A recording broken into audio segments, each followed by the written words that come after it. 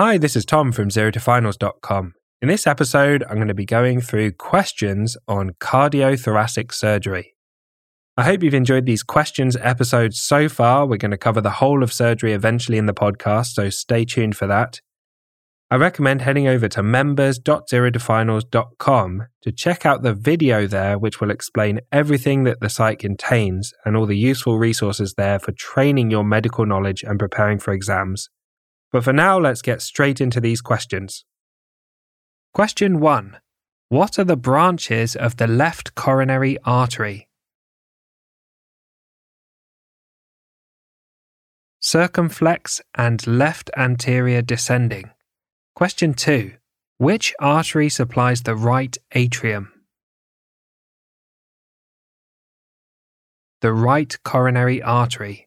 Question 3. Which artery supplies the left atrium? The circumflex artery. Question 4. Which artery supplies the posterior aspect of the left ventricle? The circumflex artery. Question 5. Which artery supplies the anterior aspect of the left ventricle? The left anterior descending artery. Question 6. Who is responsible for operating and monitoring the cardiopulmonary bypass equipment? A clinical perfusionist. Question 7. What is the name for the process of stopping the heart beating in order to perform a coronary artery bypass graft procedure? Cardioplegia. Question 8. Which medication is used to stop the heart beating during a CABG procedure?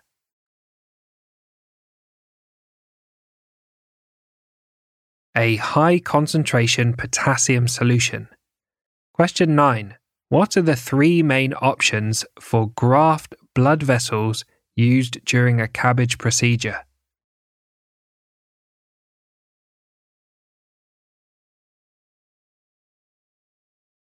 The saphenous vein, the internal thoracic artery, or the radial artery.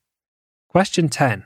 What is the name of the process where graft veins become stenosed or narrowed over time? Intimal hyperplasia. Question 11. What are the 2 most serious and notable short-term complications of a CABG procedure?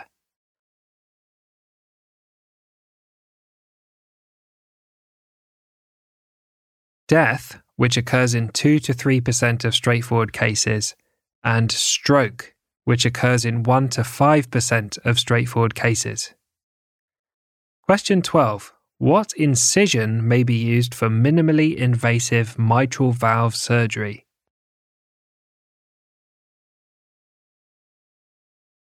A right-sided mini thoracotomy incision. Question 13. What valvular pathology causes a slow rising pulse and a narrow pulse pressure? Aortic stenosis. Question 14. What valvular pathology causes a pansystolic, high-pitched whistling murmur? Mitral regurgitation. Question 15. What are the 2 types of prosthetic heart valve?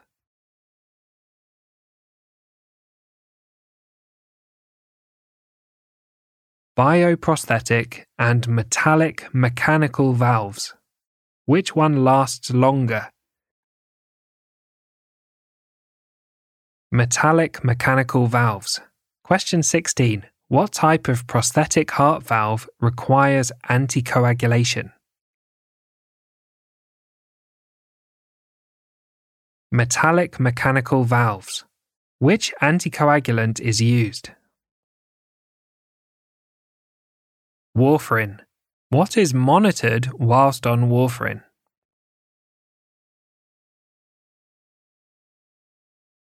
The International Normalized Ratio or INR blood test. What target INR is used for warfarin in patients with metallic mechanical valves?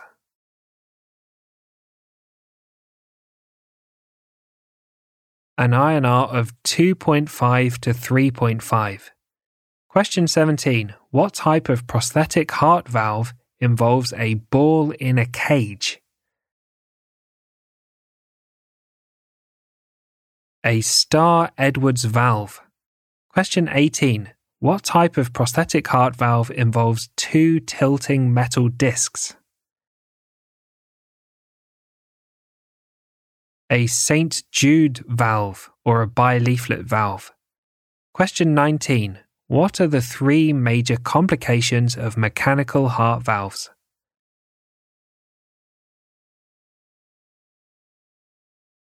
Thrombus formation, infective endocarditis, and hemolytic anemia.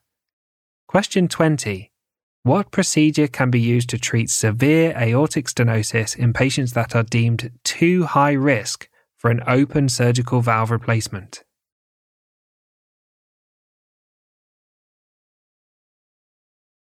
A transcatheter aortic valve implantation or TAVI procedure. Question 21. What syndrome would cause a patient with a ventricular septal defect to become cyanotic? Eisenmenger syndrome. Question 22.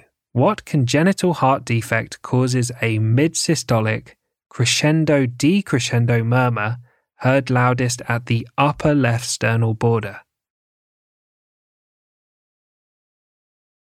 An atrial septal defect. Question 23. What congenital heart defect causes a pansystolic murmur most prominently heard at the left lower sternal border in the third and fourth intercostal spaces? A ventricular septal defect or a VSD. Question 24. What congenital heart defect causes a systolic murmur heard below the left clavicle in the left infraclavicular area and below the left scapula? Coarctation of the aorta. Question 25. In what circumstance might a deep vein thrombosis lead to a stroke? An atrial septal defect. Question 26. How much fluid is normally present in the pericardial sac? Less than 50 milliliters. Question 27. Which two categories can be used for the causes of a pericardial effusion?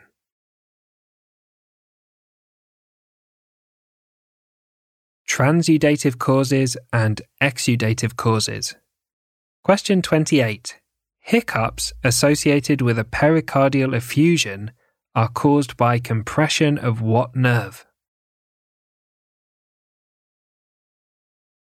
The phrenic nerve. Question 29. A hoarse voice associated with a pericardial effusion is caused by compression of what nerve?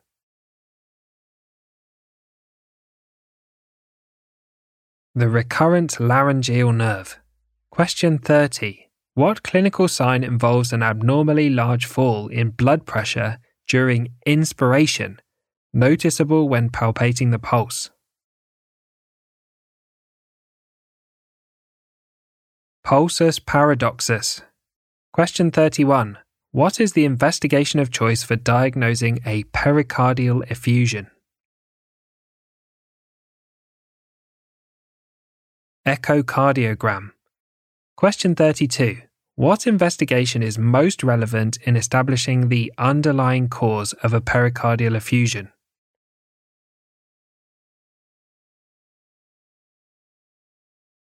Fluid analysis of the pericardial fluid.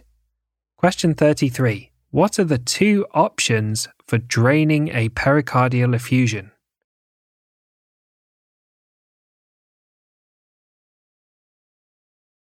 Needle pericardiocentesis and surgical drainage.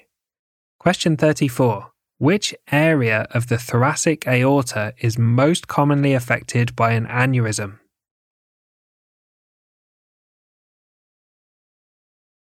The ascending aorta. Question 35. What is the normal diameter of the ascending and the descending thoracic aorta?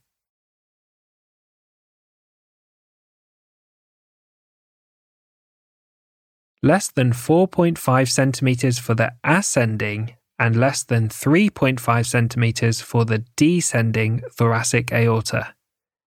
Question 36. What are the 3 layers of the aortic wall?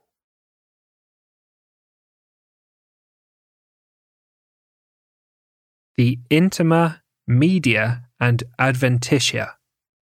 Question 37. What is the name for when the inner 2 layers of the aorta rupture, resulting in dilation of the vessel, with blood being contained only by the outer layer of the aortic wall?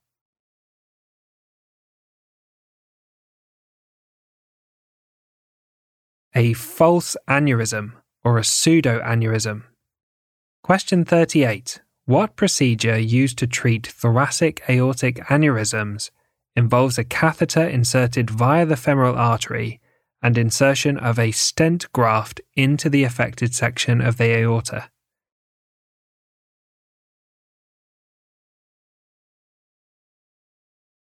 Thoracic endovascular aortic repair, or TEVAR. Question 39. What incision may be used for open repair of a thoracic aortic aneurysm? A midline sternotomy incision. Question 40. What are the 2 most common types of non-small cell lung cancer?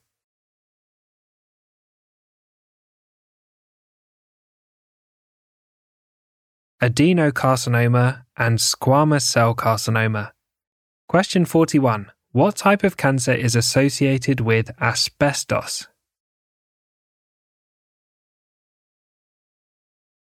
Mesothelioma. Question 42. On examination, enlargement of which lymph nodes would make you most suspicious of lung cancer? The supraclavicular nodes. Question 43. What is the classic triad of Horner's syndrome?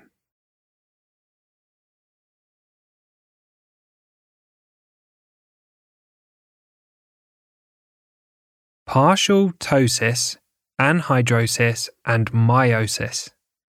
Question 44. When would lung cancer cause Horner's syndrome?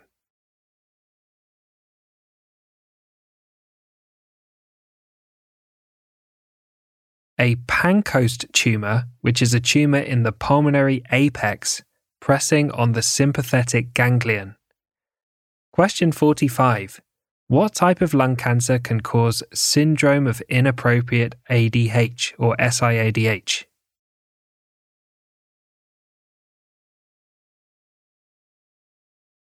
Small cell lung cancer.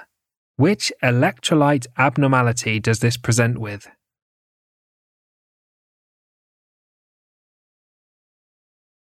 Hyponatremia or a low sodium. Question 46. What does Pemberton's sign indicate?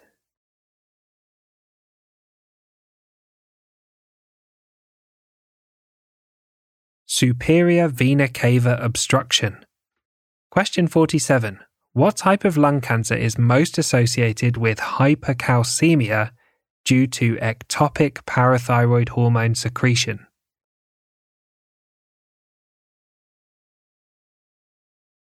Squamous cell carcinoma. Question 48. What finding in the hands is most concerning for lung cancer?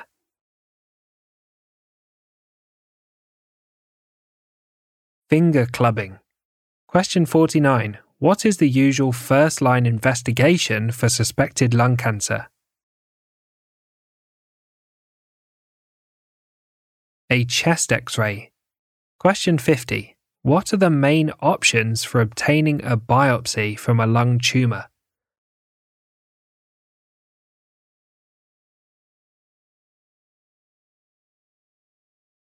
either via a bronchoscopy, referred to as transbronchial, or via a percutaneous biopsy. Question 51. What is the name for keyhole surgery to the thorax?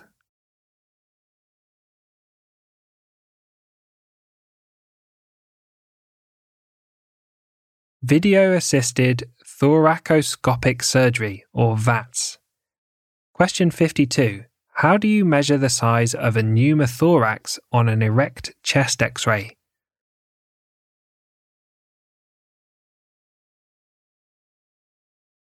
Horizontally from the lung edge to the inside of the chest wall at the level of the hilum. Question 53. What is the cut-off size of a pneumothorax for which aspiration is required?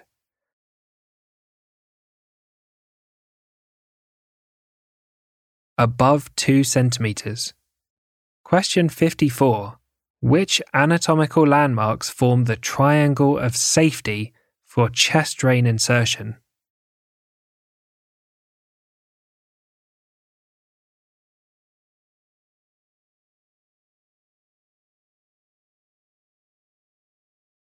Between the fifth intercostal space, the mid-axillary line, or the lateral edge of the latissimus dorsi, and the anterior axillary line, or the lateral edge of the pectoralis major muscle. Question 55. What are the two key complications of chest drains?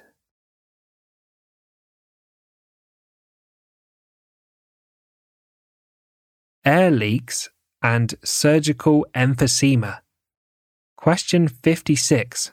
Which procedure involves creating an inflammatory response in the pleural lining so that the pleura stick together, sealing the pleural space? Pleurodesis. What are the options for pleurodesis?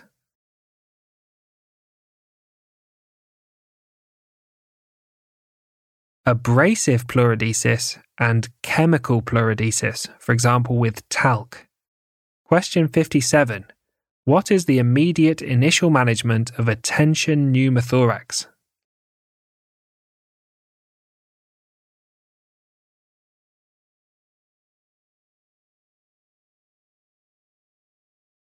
To insert a large bore cannula into the second intercostal space in the mid-clavicular line. Question 58. What incision may be used for bilateral lung transplants?